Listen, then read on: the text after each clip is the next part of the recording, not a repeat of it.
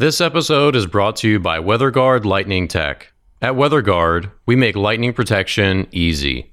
If your wind turbines are due for maintenance or repairs, install our Strike Tape Retrofit LPS upgrade at the same time. A Strike Tape installation is the quick, easy solution that provides a dramatic, long-lasting boost to the factory lightning protection system. Forward-thinking wind site owners install Strike Tape today to increase uptime tomorrow. Learn more in the show notes of today's podcast.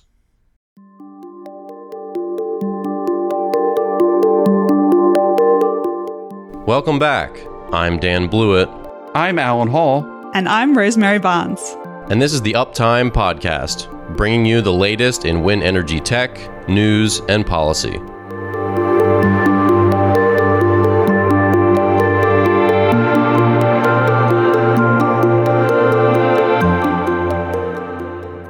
Welcome back to the Uptime Wind Energy Podcast. I'm your co-host, Dan Blewett. On today's show, we've got a bunch of great topics. We'll talk about number one, Bill Gates pushing for a new nuclear power plant in Wyoming. We'll talk about the future of nuclear and why it's getting some pushback from the wind industry and others. We'll talk about Vestas and Maersk. Rosemary's going to come out. She's going to maul me about my pronunciation of this in a moment. Their container deal and what that means for transportation for them. We'll talk about a French couple who has won a lawsuit about their health in relation to a wind farm that was installed near their homes. We'll talk about the Dominion's explanation of their $10 billion price tag for their coastal Virginia wind project. There was a blade that fell off a wind turbine in Froya. Maybe I got that one right. Could be 0 for 2. We'll see my pronunciation tonight. We'll talk about NREL with their 3D printing approach for wind turbine blades. They've got some new thermoplastic stuff that they've just announced.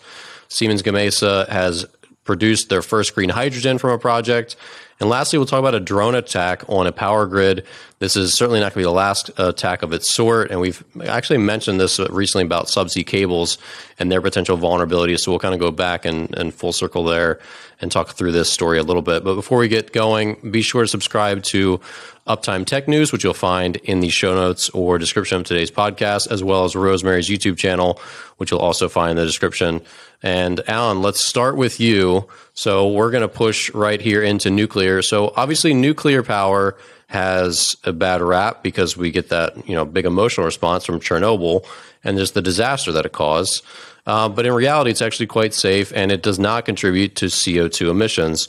So Alan, take us through this Bill Gates situation. He's backing this experimental nuclear power plant in Wyoming, but not everyone is on board with this.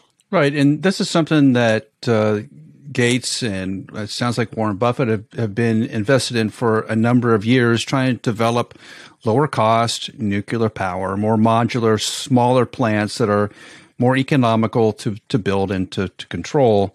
And there's a company called TerraPower, which has been doing all the legwork and infrastructure to design these new next generation of nuclear power plants. And a couple of years ago, sort of pre-COVID, they were planning on building plants in China so that the Chinese government would stop building coal plants. That was the goal, was to reduce the amount of CO2 emissions and the sulfur emissions into the air by helping the Chinese develop this more compact, more economical, and yet highly productive nuclear plants, basically to lower the CO2 emissions out in the world, because China is the leading emissions from CO2.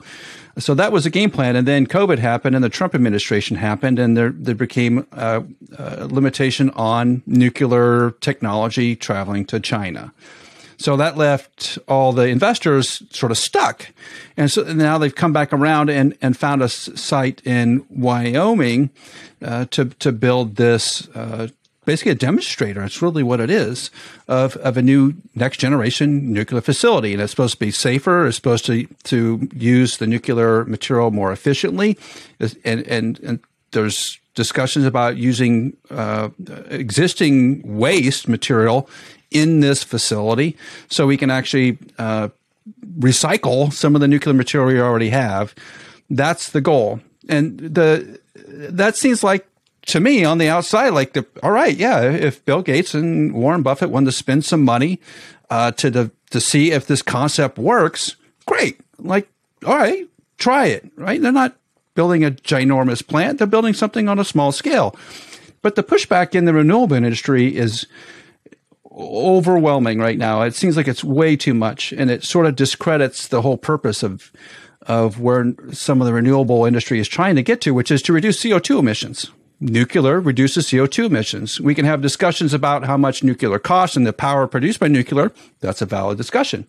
But in terms of reducing CO2 emissions, Elon Musk has basically said the same thing, which is you have to include nuclear. If you don't include it, then you probably are not going to get to the gains that you want to fast enough. And so I think in the renewable side, on the sort of the wind and solar groups, like you should welcome the reduction in CO2 emissions that somebody else is trying something new, just like we have been doing in wind and what we've been doing in solar. We've been trying a lot of things that are new. It's okay. It's not a threat to the industry. It's not a threat to wind. It's not really a threat to solar. They can all play together. And I think it's just a little frustrating when we seem like we become irrational. Right. I think there's too much push on the negative side and saying Bill Gates is an evil guy and is trying to rule the world and blah, blah, blah, blah, blah. And nuclear power is not as efficient as wind power in terms of its cost per megawatt hour. Okay. Those are discussions we can have. But if Bill Gates is putting his money into it, he's put a little bit of mine into it, by the way, because the government's supporting this. But if he's putting a lot of his money in it, then it's sort of his risk and good.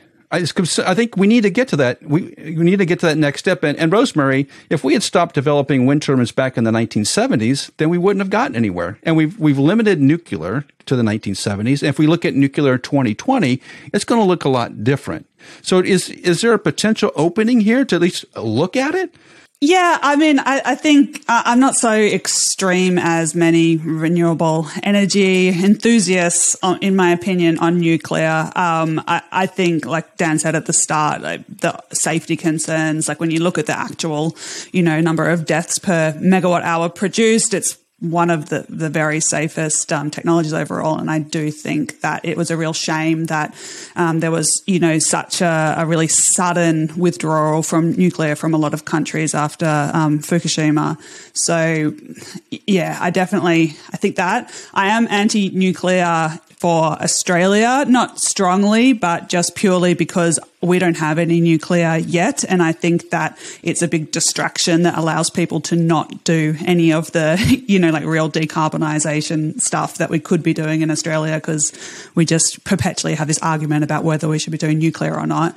And I think that same sort of argument is why people get really frustrated with Bill Gates. I personally don't think that he has, my long-term view of the energy transition is very different to his. I think that he still seems to be like he has an idea that I would consider pretty old-fashioned, that we're waiting for a new technology to come to save us from climate change, whereas I think that we have the technologies that we need, and what we need to do is spend a lot of effort into rolling them out.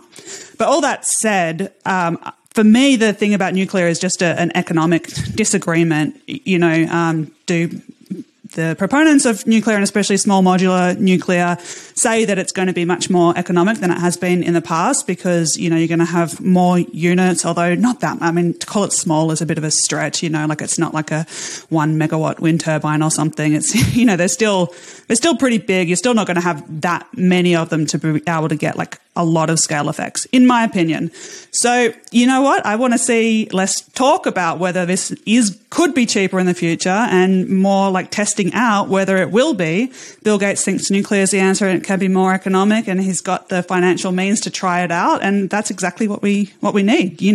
Try it, see if your assumptions are right, and try it as soon as possible so that, you know early on whether we should pursue this path or not. But I've got no problem with private money being used for that. I think it's just what people get upset about, and what I would get upset about is if we say we're going to do nuclear instead of wind and solar and batteries and everything. And I don't get the impression that that's what's happening here. So I'm all for trying it out, seeing how the economics goes. Well, and of course, I feel like we all forget that there is nuclear power in the U.S. I mean, there's one down the street from Washington, D.C. in Louisa, Virginia. It's the Lake Anna nuclear generation plant, and they have 1.79 gigawatts. And I found this out because we went on a family vacation down there last year during COVID, swam in that super warm, creepy lake. Yeah, the lake is like 95 degrees. It's the most disturbingly warm water you've ever swum in. So, but yeah, that thing was built in 1978 and it's been kicking for almost 50 years now and seemingly perfectly safe, right? I mean, but when people hear about this in the news cycle, it still just has that cringy, that scary connotation. But Danny, I think one of the things that we all need to consider here is, what are you going to take offline when nuclear is possible? You would take off all the carbon dioxide emitting power plants. That's what you would do. So if the goal is to reduce CO2 emissions, I think it has to be part of the equation, because wind and solar in the United States are not going to ever equal up the ability of the coal and natural gas and whatever else plants that we have here today. So if we shut all those plants down and we don't have anything to replace it with, the United States in particular will have a hard time operating. So we have to find something to fill those in. And Rosemary, go back to your point a little bit. It takes a lot of space to put the equivalent amount of wind turbines or solar in than it does to put a nuclear facility in. So if we're talking about real estate, I think that the footprint's a lot smaller than it would be for wind or solar. And the second is the recycling bit of it, which is always a problem for solar is a big recycling problem, as we well know. The recycling thing we've kind of gotten figured out. You're going to store the waste, whatever waste is going to be generated by nuclear, on the same footprint space. It just stays there and possibly be reused again. I mean, the way technology is moving. So I have a really hard time saying there's no room for nuclear. I think in order to have a developing economy or a growing economy, you're going to need power. In order to get power, you're going to fire up oil-driven, gas-driven power plants, or you're going to have to move to something else. And it can't be, unless I'm wrong, I mean, I could be totally wrong on this. I don't think solar and wind are going to be able to fill that entire gap in some of these larger countries. Am I way off on that? I think you're totally wrong on that, Alan. No, not totally wrong. I think solar and wind and other kinds of storage definitely can. Even 10, 20 years ago, we could have moved the world to a completely clean electricity system at just immense cost. And now that cost is a lot less. And in the future, we'll see it, move further. And then, you add nuclear, it certainly makes it a lot of a smaller transition, because nuclear much more closely mimics the types of generation that we've got now. We're used to base load with, a little bit of variable for peaking. So that would be easier, but how much will it cost? And I don't think anyone would argue that nuclear's cost reduction curve is going to be nearly as steep as, solar, wind and batteries, which are, have got great economies of scale, and they've been demonstrated to just exceed expectations for price reductions year after year after year. I don't think anyone thinks that nuclear is going to reduce as steeply. Whether it reduces, I don't think it's reduced at all. Actually, in recent history, I think prices actually gone up per megawatt hour because people are a lot more safety conscious and because there's a lot less being installed. So I'll accept that there's cost reduction potential. I don't know how much. I think if you leave nuclear out of the discussion, then you are, leaving out the possibility of finding the cheapest solution. And like I said before, I wouldn't shut down any nuclear power plants unless they were unsafe. I think Japan's reaction to that crisis is understandable, and I think every other country's is probably a bit of an overreaction. That's what I would personally do. But yeah, I would look to the future and say, you leave all options on the table and assess them on their economic benefits. To me, that's the way that we get the fastest transition, is by, letting technologies compete on cost, because, when it's about the economics, you don't have to get government saying, oh, we need to do this, and this. You just kind of, let business people figure out how they're going to allocate the resources to get the fastest transition. So, yeah, I've got nothing against nuclear. I just suspect that it's not going to have the price reductions that its proponents say it will, and I'm really happy to be proven wrong by this project and others if that's the case. Yeah, I think we don't know yet, and because in the United States we have essentially stopped all nuclear development since the 1970s, so we don't know how far it will go, and we need to do something new and to check out the technology to show it will or will not work. Because if they do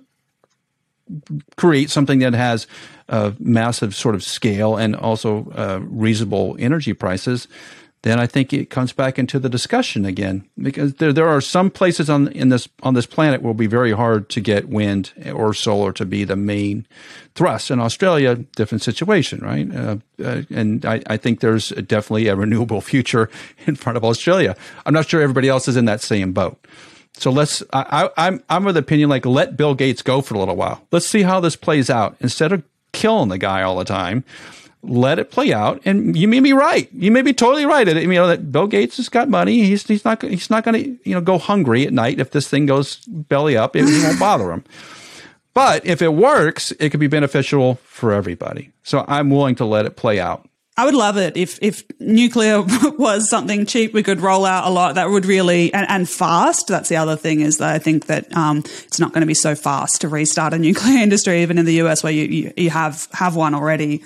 That would be so much easier, technically speaking. But I just I'm skeptical. But it's put your money where your mouth is, and he is. Yeah. Well, and just like solar, there's obviously environmental concerns of where you can put it, not to mention not wanting to have it too close to major areas of people, but also the site in Virginia was found to have a risk of earthquake of only 1 in 22,000 each year.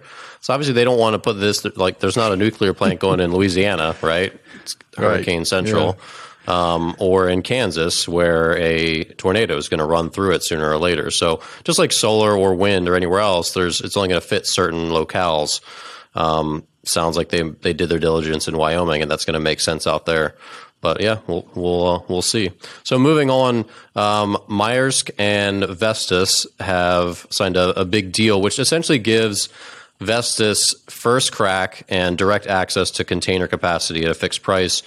And that's going to be where they can get parts shipped directly from their ports to manufacturers and warehouses, et cetera, which seems like it makes a lot of sense.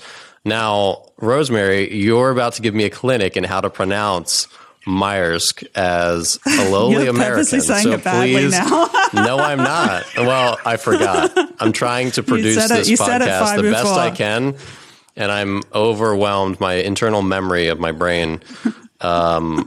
Trying to think 2 words ahead, I've lost it. So fill me in. Maersk, right? Maersk, yeah, exactly. That's better. Yeah, perfect. That was great. Yeah, Maersk. Okay, thanks. So Rosemary, what's your take here? Obviously, shipping, logistics, all that good stuff. We've talked about how raw materials are getting more uncertain in the future. It seems like Vestas just wants to lock down, like, hey, we want to make sure we know we have containers, we know we have the shipping logistics. In the distant future. Does this seem like a good move for them?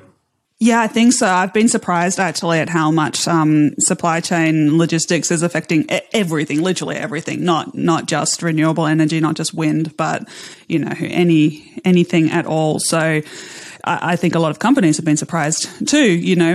We've had this big push towards lean manufacturing, where you kind of just have everything just in time. You don't have big warehouses full of stuff, and I know that's starting to look less like a really good strategy for this year at least, and probably into the future. So yeah, it's tricky for companies to predict what the future is going to be, because if the problem just goes away quickly, then obviously Vestas will probably be overpaying for this extra security. But I guess it's about mitigating risks, because projects all over the world in any kind of industry are just seeing delay, cost increase.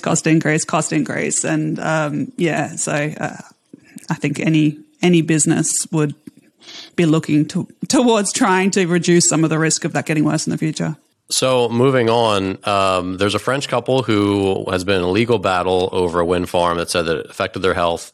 turbine syndrome, which could include headaches, insomnia, irregularities of their heart, depression, dizziness, tinnitus, nausea.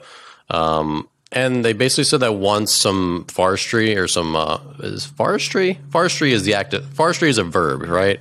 Once some forest land was felled near them through the act of forestry, perhaps, that sound barrier. See, we're all learning about language here today on Uptime. That sound barrier was removed, and they said this got significantly worse, where essentially their quote was that it was comparable to a washing machine continually turning. And of course, the reflection from the white blades obviously can cause shadows and reflecting light in general. So, Alan, they won their litigation. They were awarded more than £100,000 in compensation. And I guess the question is euros. Oh, euros. Got it. I'm learning a lot today. This is a great day for me. So,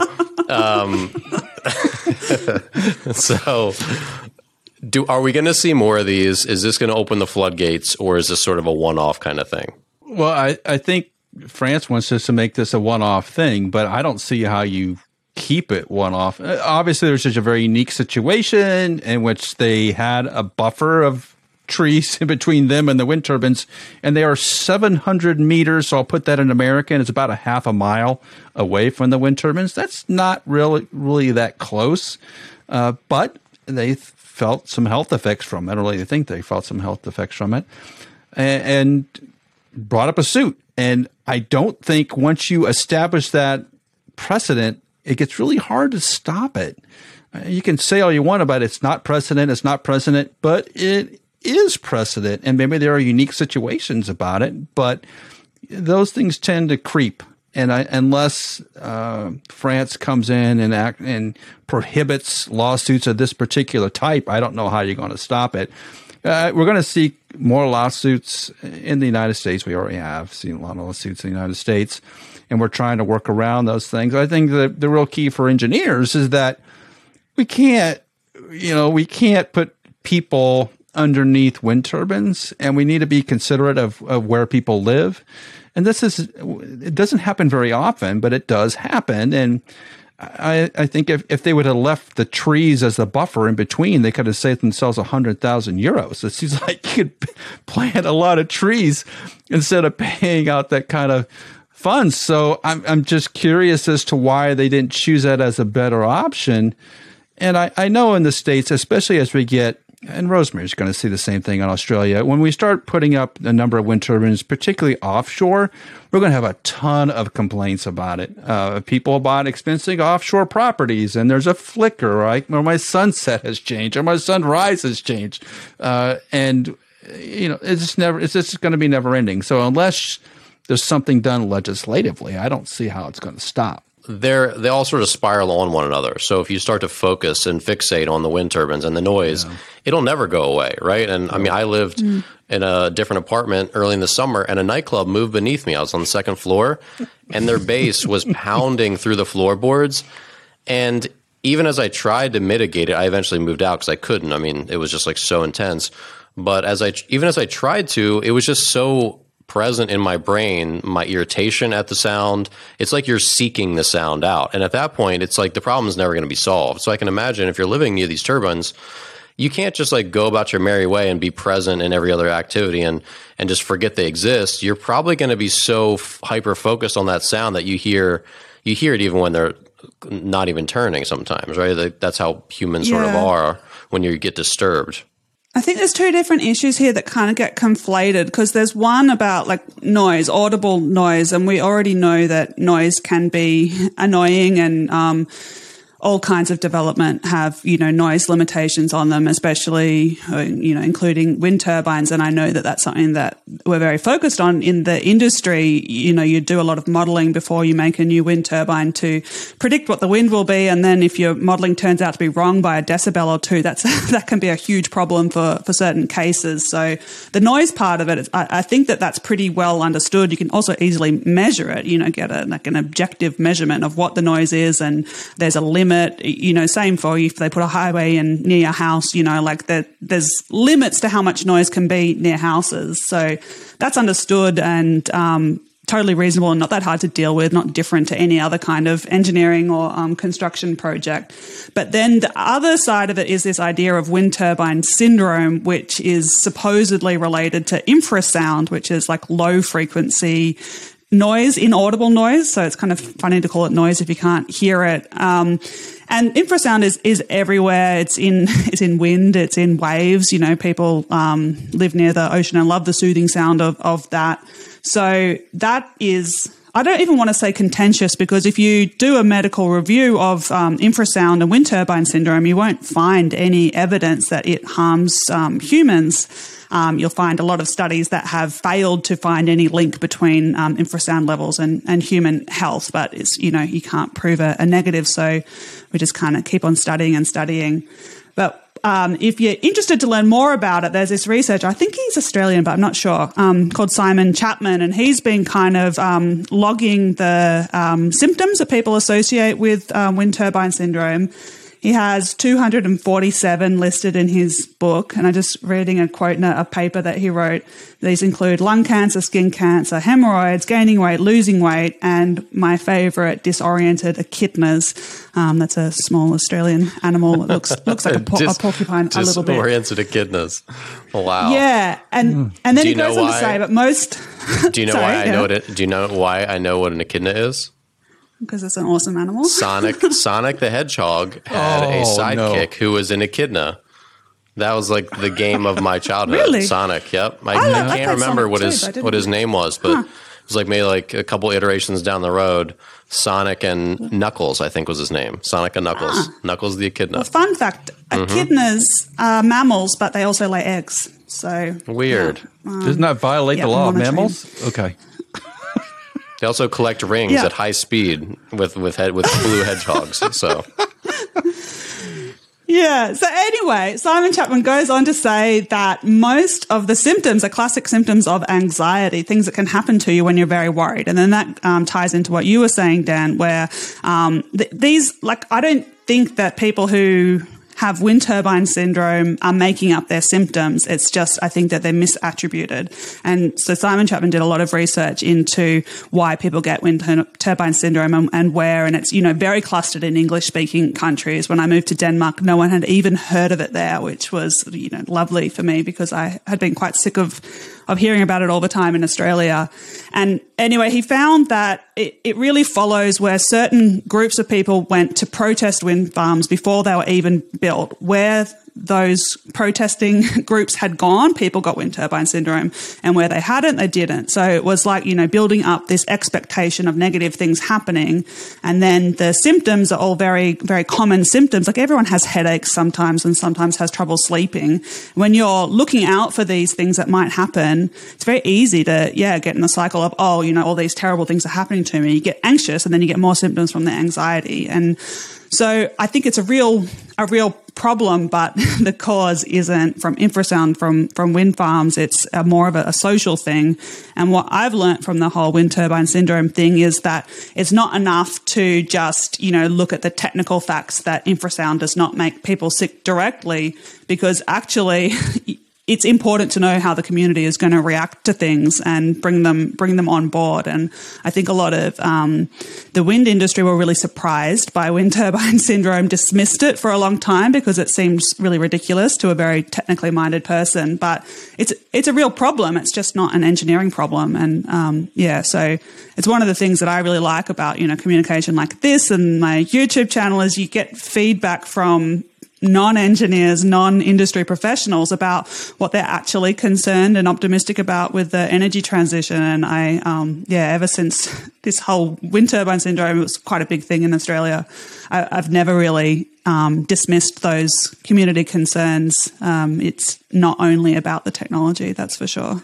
Yeah, well, and of course, as we talk about them cutting down the forest, and it's not clear that the wind turbine company cut down the woodlands, but if you start thinking of like other mitigation strategies, like obviously like in roads, they put a huge sound barrier between a highway and a community, right? If there's a suburb right next to it. And so you think, oh, well, they could do this. Well, it's like, well, it was certainly going to cost more than 100,000 euros to make a huge wall right next to this couple's land. So it's kind of just like, just pay the settlement. and they moved away, and that makes more sense. So, we have these big projects. Sometimes it just makes more sense to settle out of court and pay them off, and it's cheaper than changing the project or the barriers that they might need to put in place. So moving on, speaking of big projects, Dominion, they've gotten a lot of questions about why the estimated cost of the coastal Virginia offshore wind farm is increasing to $10 billion, and why the levelized cost of energy for that project is now close to $90 at about 87 is the current projection per megawatt hour. So, Alan, you've been pretty dug in with all the news on what the Biden administration is doing, both good and bad, as far as trying to get wind stood up here in the U.S. offshore. What's your take here on this increasing project by Dominion? Well, it sounds like the Biden administration is just going to send them a check to offset the increased cost due to inflation.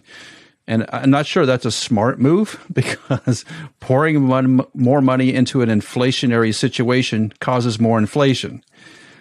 So I'm not sure that got vetted by any economists. Obviously, if I'm Dominion, I'm thinking that's great, because the cost, I can help keep the cost of the project down. It's not money coming out of my pocket. Obviously, Dominion is really trying to make this project go, and they're very aggressive about it. And Siemens Gamesa is participating in building a blade factory in Virginia to support it. So there's going to be a lot of great things happening around it. I guess the question is, economically, and this is where wind turbines and a lot of renewable industry can get in a pinch. If we get into some sort of economic turmoil, and in particular with rising inflation to really unrecognizable levels, then can we make some of these renewable projects work? And I think that's a really big drawback to what is happening now in the U.S. economy, and the world economy is feeling some of the same effects. Is rising inflation is going to really drag down the middle class. It's going to really drag down the lower class of people that can't afford these things. But it's also going to push up projects that we probably need to get done. And again, who pays the rates? It's the average Joe citizen is going to pay the rates for this. And so the cost of the project does matter. And I just think right now, the biggest thing to help the renewable industry is to control inflation, slow this unfettered inflationary growth down. I'm not sure pouring another $1.5 trillion into the economy is going to do that. And on these offshore projects, which I think need to get done, we need to have price stability. That is the one thing that'll really kill a project and will kill large corporations that have very slim margins, or is unestimated, unpredictable inflation. And until we get that done, this project that Dominion has is going to continue to grow in cost. $10 billion is going to turn to $11 billion, which is going to turn to 12. And we really can't have that happen at this point. I was just doing some research on levelized cost of energy. I'm making a video on it at the moment. It's such a, obviously exciting topic. I've got a friend who he's an accountant, and he has a website where you can kind of put in cost assumptions, and then it will tell you the result. So he's made a levelized cost of energy calculator for me on his like key numbers, and I was really surprised at how much the cost of capital really affects things, and it has got an interesting effect on the energy transition as well, because at the moment, the cost of capital for renewables is usually cheaper than it is for fossil fuel projects, because banks see it as quite risky that, like a fossil fuel, a coal power plant has a lifetime of like 40 years, and banks aren't sure that in 40 years it's still going to be, making the profits that they expect. So the cost of capital for coal especially, but some other fossil fuels, is higher than it is for renewables, just because of the perceived risk difference. And that's actually like a big thing in favor of of renewables. It makes it much more favorable and has a huge impact on the levelized cost of electricity. So yeah, it's I think you're definitely right that the inflationary environment is is increasing costs by a lot. But that said, I did look up so it's $87 per megawatt hour expected LCOE now for offshore wind. And I know that LASA just put out their latest LCOE ranges for, they do it for all the different technologies. And their average for offshore wind is $83 per megawatt hour. So it's not like way, way, way over the top. I wouldn't like look at that figure and say, wow, this is a project that's been mismanaged or anything like that. It's probably, more just in line with, the kind of headwinds that any kind of capital intensive project's facing at the moment. Yeah, in this particular project, they've said that the levelized cost of energy is between $80 and $90. That's where they set those two fence posts at, and it was at 87, right?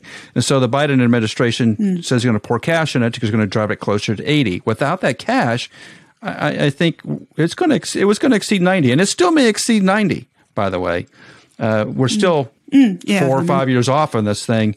We really don't know until it gets into action. But I think that can be really catastrophic in terms of the like you said, the investments that go into this, the ability to return a profit really makes the landscape much scarier. And this is why we see companies like Siemens Gamesa and Vestas and GE all being very hesitant to go after some of these offshore projects because inflation is trouble. So moving on, let's talk about appears to be maybe a lightning strike. There was a wind turbine blade that has fallen off of a turbine in Frøya. And Rosemary, I'm going to need you to pronunciation check me. Well, it's Norwegian, so I'm going to say it's probably like Frøya, because they're kind of quite lyrical in their accent there. Okay, what she said. But these turbines are owned and operated by Vestas. And they said that lightning was registered there on Wednesday. Alan, again, what is the failure mode when a blade falls off after a lightning strike? Because, I mean, most of these strikes are to the tip. I don't see how the two really connect. It depends on what kind of blade that it is. I think the blades that have had lightning issues, and this is not Vestas specific, by the way, so generically speaking, blades that have had lightning issues where the blade has come off have carbon fiber spars or structures internal. And if you're going to have lightning take out a blade like that, it has to damage a major structural component really close to the hub. And lightning can do that because carbon is conductive and lightning likes to follow it. And even if you try to prevent it from getting into the carbon, it's going to get to the carbon. If you had some uncontrolled event where there's energy entering into the carbon, particularly closest to the hub, I think the fatigue will eventually get to the structure and it'll fail. The blade will break off. And so these events were not really common with fiberglass blades. I didn't remember pure fiberglass blades breaking off like that unless it was some real manufacturing issue. But with blades with carbon fiber, we're having a little bit of different reaction here that we as an industry, it's not particular to an OEM, that we as an industry do not quite got a handle on. And the one thing I point to, and I try to explain to potential customers of ours and people that are interested in lightning, is that lightning varies a lot across the world. There's different kinds of lightning. There's different sort of the amount of energy, the amount of current, the way they perform, the way they react. It varies based on where you are. And we as the lightning community, and I'm a part of this mess, I think, is that when you try to describe the lightning world, you try to put some envelopes around it. Well, sometimes you don't do a very good job of that. You don't think about that, how that could impact a design. And I think we're into that phase right now, is trying to figure out, like, what the heck is going on where lightning is catastrophically failing blades, because we got to fix it. And I saw some comments on LinkedIn. I'm glad you brought this up, actually, because I saw some comments on LinkedIn over the last couple of weeks, which said the industry group that defines the IEC spec is starting to get together, and they may produce an update in the next couple of years. Like, come on.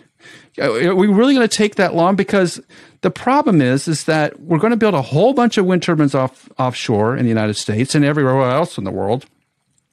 do we really? And they're all going to have carbon fiber in them. They have to, because they're like 100-meter blades. You have to have some level of carbon in them.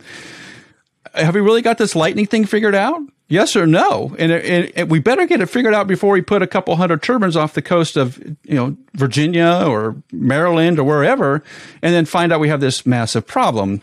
That would be bad. So there's just like this little pocket of lightning knowledge that's just not well understood yet, and we need to get it figured out like now, really fast now, because the results on a 15 megawatt turbine are going to be really bad versus a 6 megawatt or 2 megawatt. That's my take on this. So hopefully there wasn't a lightning failure. That's the hope up in Norway. But if it is, then we need to be doing something about it. More than just fixing the blade. We need to get to the root cause of what's driving these weird lightning reactions. Root cause. It's a good time for a blade pun. Anyone? Okay. We'll move on and leave that one teed up. So the National Renewable Energy Laboratory just announced that they've 3D printed a 13-meter turbine blade from recyclable resin. So Rosemary, you're our resident blade design expert. What stands out? Obviously, we've talked about thermoplastic blades a bunch in the last 6 months or so, but this was one of the first pieces they had to show for it. What sticks out as important about this news story? That it's actual doing rather than on paper design. The whole time that I've been working with composites, which is well over a decade, people have been talking about thermoplastic wind turbine blades and making designs. I know in my PhD research, I started a study that's at least 10 years old that is a full-length wind turbine blade design out of thermoplastic. I can't remember how long it was, like 60, 80 meters, something like that. There's no problem. You've always been able to design it. I've got no doubt that it would work. The reason that they're not made is because they end up more expensive because, basically the properties, structural properties haven't been there in the past. And, I don't know if they are now. Some people say that they've found thermoplastic resins that are as good as thermosets, and I haven't seen the evidence of that yet. But, the point is that when you use a material that's less strong and specifically less stiff for its weight, then you end up needing a heavier blade to get the same structural properties. They need to be stiff enough to not hit the tower under heavy winds and strong enough to not break, in that 1 in 100-year storm.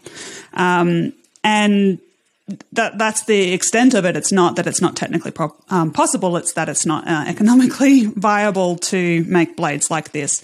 So now we've got, some people actually making a 13-meter blade. So, it's obviously not close to full scale. On the one hand, it's progress because, we're actually doing and finding out, the issues that happen from physically doing something rather than just talking about it. But on the other hand, I didn't feel like a huge leap of anything really in the reporting, because I don't think anyone would have doubted 10 years ago that you could print a 3D, or maybe the 3D printing part of it wouldn't have been possible 10 years ago. But, there's nothing that really surprises me about this being possible. It's just a matter of actually doing it. Well, what happens next? So say they print 3 of these and they look great. Is there a turbine to put them on? Like, do they go in, does the CFO take it home and puts it in his backyard? Like, where does it go? I don't know. Again, it's the economics, until you can make a blade for a turbine that someone wants to buy in this way, then it won't change anything. And so I'm kind of on the fence because, on the one hand, we're actually, doing stuff and progressing towards it. But on the other hand, are we going to take turbine sizes back to, 13-meter long blades just so that we can have the blades be recyclable? I don't think so. Well, what about distributed wind? I mean, there's still some smaller models, and of course, distributed wind has not hit its stride and really taken off, and it could in different parts of the U.S. But I mean, do you feel like that could be an avenue? If you start at 13 meters, they can slowly tick up to where that's going to make sense on one of their turbines? I mean, there's there's a place for distributed wind, but it's not the same. It's not the same thing that these multi-megawatt turbines are doing, and they never will be. And there's, laws of physics that can tell you why they never will be. It's not just a matter of, we need to, make more of them and have costs come down. It's just, it will take a lot to go into now, but distributed wind is never going to replace big wind, even if it might be a good complement, assuming that you want small wind turbines everywhere. I don't know. I don't think it's such a big step currently, but I am happy that so many people are taking this issue seriously, and I think we will see progress, but I think we haven't seen it yet. Well, I'm going to keep you on the hook, Rosemary, as we pivot to Siemens Gamesa. They had a green hydrogen pilot project, and they have produced their first green hydrogen, just like this friendly little turbine blade. That tap is now flowing. So, it's a Siemens Gamesa 3.0 111 DD. So that means 113 meter blades. And this project is obviously in Denmark, where, they're sort of at the forefront of all this. So, do you see these combination plants where they've got the green hydrogen production on site with the turbine? Do you see that going somewhere now that this is off and running, or is this still really early phase? Well, I see this is a more exciting project to me that represents real progress. So I personally don't see it working out like that for green hydrogen in wind turbines, especially not offshore, because maintenance is such a big thing for offshore, and in general, anything you can take and do onshore instead of offshore, you would. So this seems like moving something offshore that doesn't really need to be there. But there are several legitimate technical advantages that you can have by putting it there. So, you'll save some losses, some conversion losses if you just directly power the electrolyzer and nothing in between the rotor and the electrolyzer. You don't need all the cables and transformers and stuff. So that's a benefit. I know that there's also some different sizing optimization that you might do. You might choose a larger generator, for example, than you would if you needed to get the power, the electricity onshore via cable. There's quite a lot of seemingly significant but not that huge effects that all come into play. And so that's for the wind turbine electrolyzer thing. And then there's just the idea that we're going to be using electrolyzers to help balance variable electricity generation, which I've always thought is just crazy. It's never going to work out like that because excuse me, because, electrolyzers are very, they cost a lot. So you want to be using it all the time. I just can't imagine anyone buying a really expensive electrolyzer and saying, yeah, we'll use it, 30% of the time. And I did notice in this project that they're starting to talk about putting batteries in there so that they can, get a higher capacity factor for their electrolyzer. And I'm seeing that in other hydrogen projects as well. So it's kind of none of the technologies are early at all. We've had electrolyzers for a long time. We've had wind turbines for a long time. But this way that we want to use them now is really new. There's all these different factors. It's a bit complex to kind of know exactly how it's going to work out. And so I do think we need projects like this to just see, okay, how does this end up working and what's the most economic way to run something like this? And I really feel glad that we're starting to see action on hydrogen now instead of just, at the last 2-3 years, there's been so much talk about the possibilities and announcements of, billions and billions and billions of dollars being spent. But there's been no progress towards, actually figuring out some of those technical challenges that need to be solved, to see this huge hydrogen economy that everyone imagines. So I'm really glad that now this year we are finally starting to see people actually build physical projects, figure out what are the problems going to be, what's the economic impact going to be. We'll be able to make a plan for the future much better once, we've got a few more of these, some more actual experienced operation of these kinds of systems. Because it's one thing to have mature technologies, but when you're using them in a totally new way, it's not that mature. So, really, really excited to see projects starting. The green hydrogen thing, I'm not sure how this is really going to play out. I think there's definitely applications for it, like probably in the mining industry in Australia, actually, that it may make sense to do that to reduce CO2 emissions overall. And there's places in the United States that it could be very useful. It's just really getting the technology put together. Like Rosemary is saying, it's more of a technology thing than anything else. And I think the battery aspect is a really important part of this too. Like if you're producing energy and you're having an electrolyzer, you want to keep the electrolyzer running, you need to have some sort of energy buffer in the middle of this. And I think that's the missing link right now. And in fact, I was looking at the sort of battery storage companies this morning, trying to figure out like what's going on there, because that's, to me, is the missing link. Like inexpensive battery storage is the missing link. It helps both sides. It helps the green hydrogen thing, and it helps on the renewable energy side. So I looked up Form Energy's stock price, because stock prices are indicative of where the investors think the company's going to be 6 months, a year from now. And their stock price is down, like down enough where it's a little worrisome because of the announcement. I thought after the announcement earlier in the spring that they would be skyrocketing up in value with all the names and associations with Tesla and all the technology people there, because that's the missing link. But the industry and the investors are not super excited about it. That's worrisome to me. So there must be something that I don't see, either a cost or a technology limitation or a size limitation or some regulatory hurdle that I haven't put my finger on yet, where no one's excited about it. And it may have a lot to do with inflation, honestly. It may be saying like, well, inflationary prices are going to be so crazy that renewables are going to be hard to do, and we're going to be stuck with some oil burning, natural gas burning factories for the time being, and everything gets shoved to the right. I'm not sure that makes sense right now. So, Rosemary, I think you're totally right. I think there's definitely applications for green hydrogen, but we got to get the energy storage piece in the middle of it, and that's not there yet. And that's the worrisome part.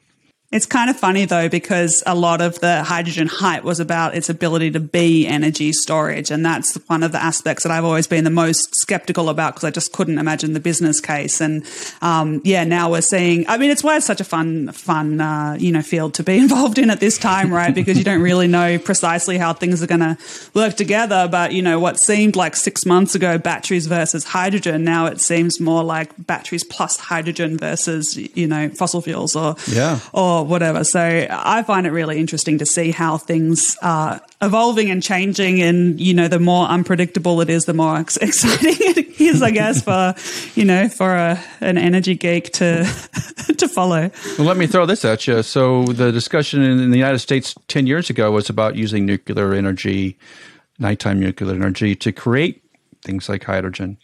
Is that off the table still? No, I think people are still talking about that. Because so nuclear, it's big benefit is that it's base load, but on the other hand, we don't actually use energy in that way. Like it's a solid band. So it's like its plus side is also its negative when taken to extremes. So I definitely still see nuclear proponents talking that up, but it relies on it being the cheapest form of energy, I guess. And again, if you're trying to make hydrogen to match what your energy system is otherwise doing, then you're not.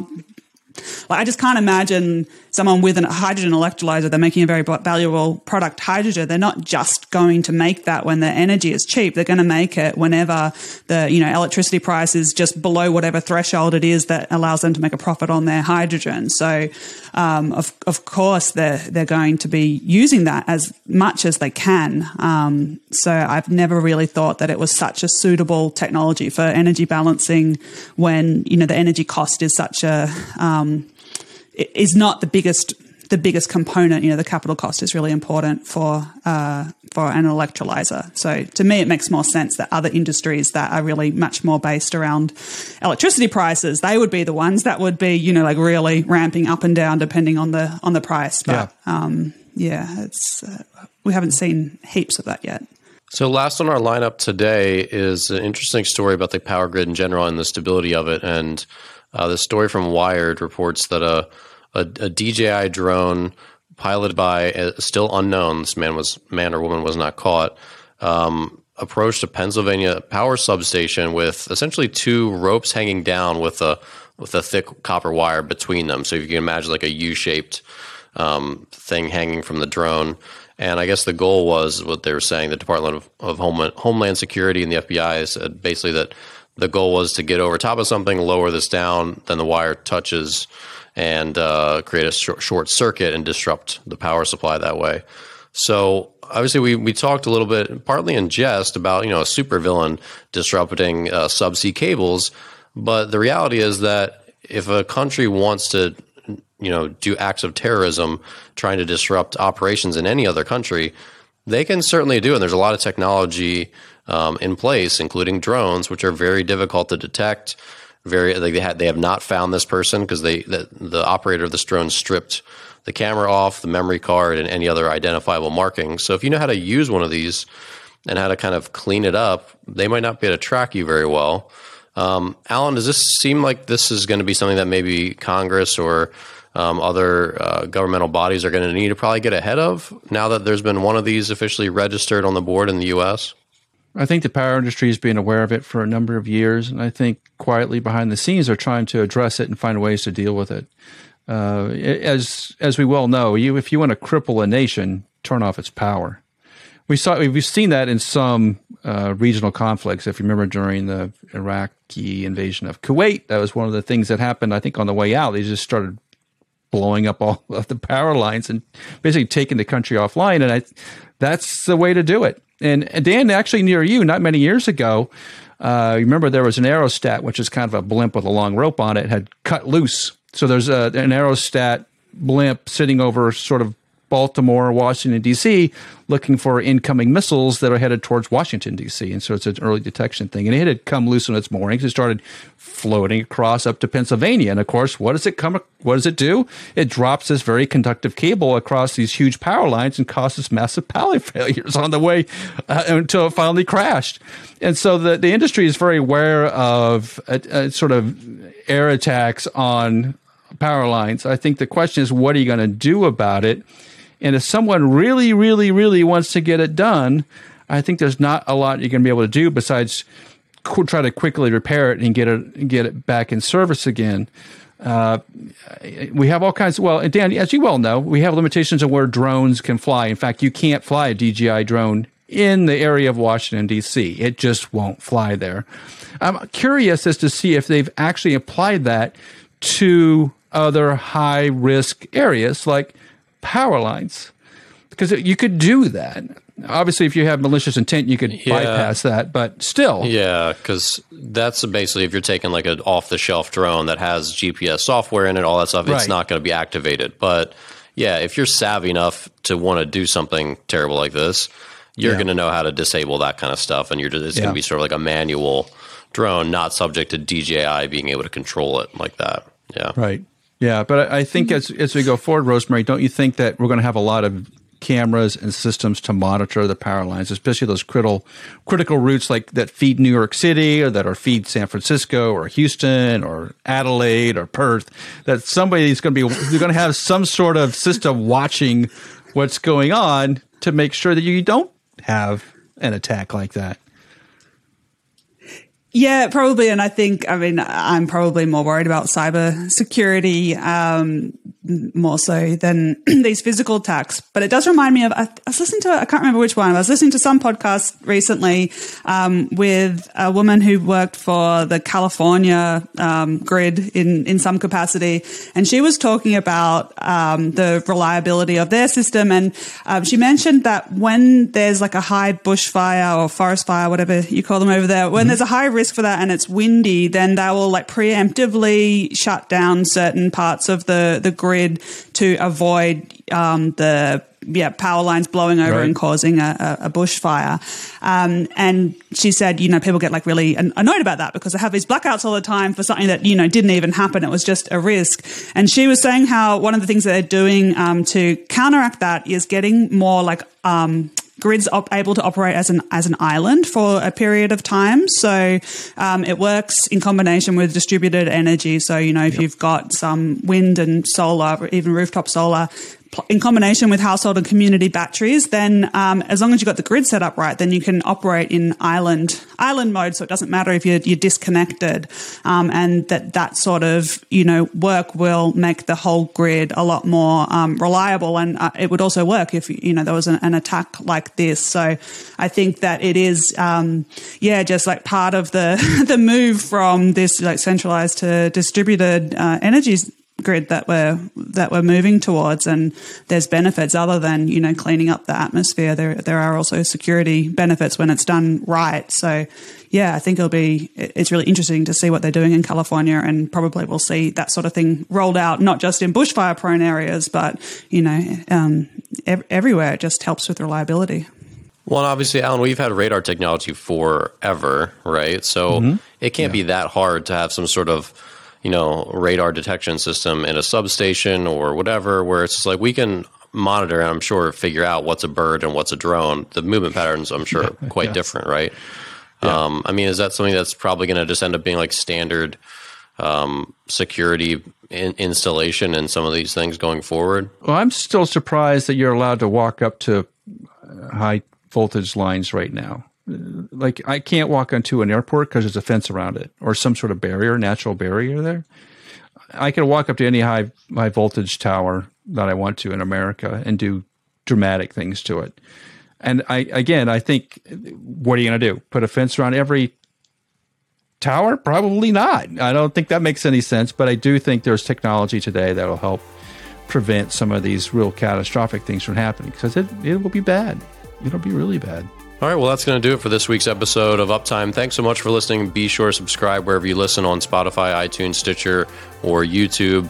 Be sure to subscribe in the show notes below to Uptime Tech News, which is our weekly newsletter to keep you updated on everything wind and renewable energy, and to Rosemary's YouTube channel, which she continues to pump out great content each week, including live streams sponsored by WeatherGuard. So thanks so much again for listening, and we'll see you here next week on Uptime.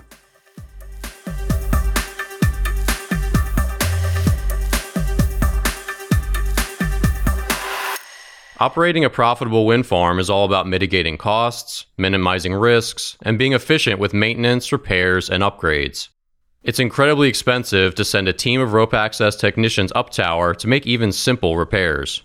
We also know how costly lightning damage can be, requiring inspection, repairs, and downtime for even minor lightning strikes.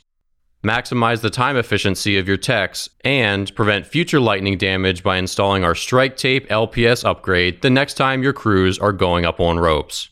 Learn more in today's show notes or visit us on the web at weatherguardwind.com.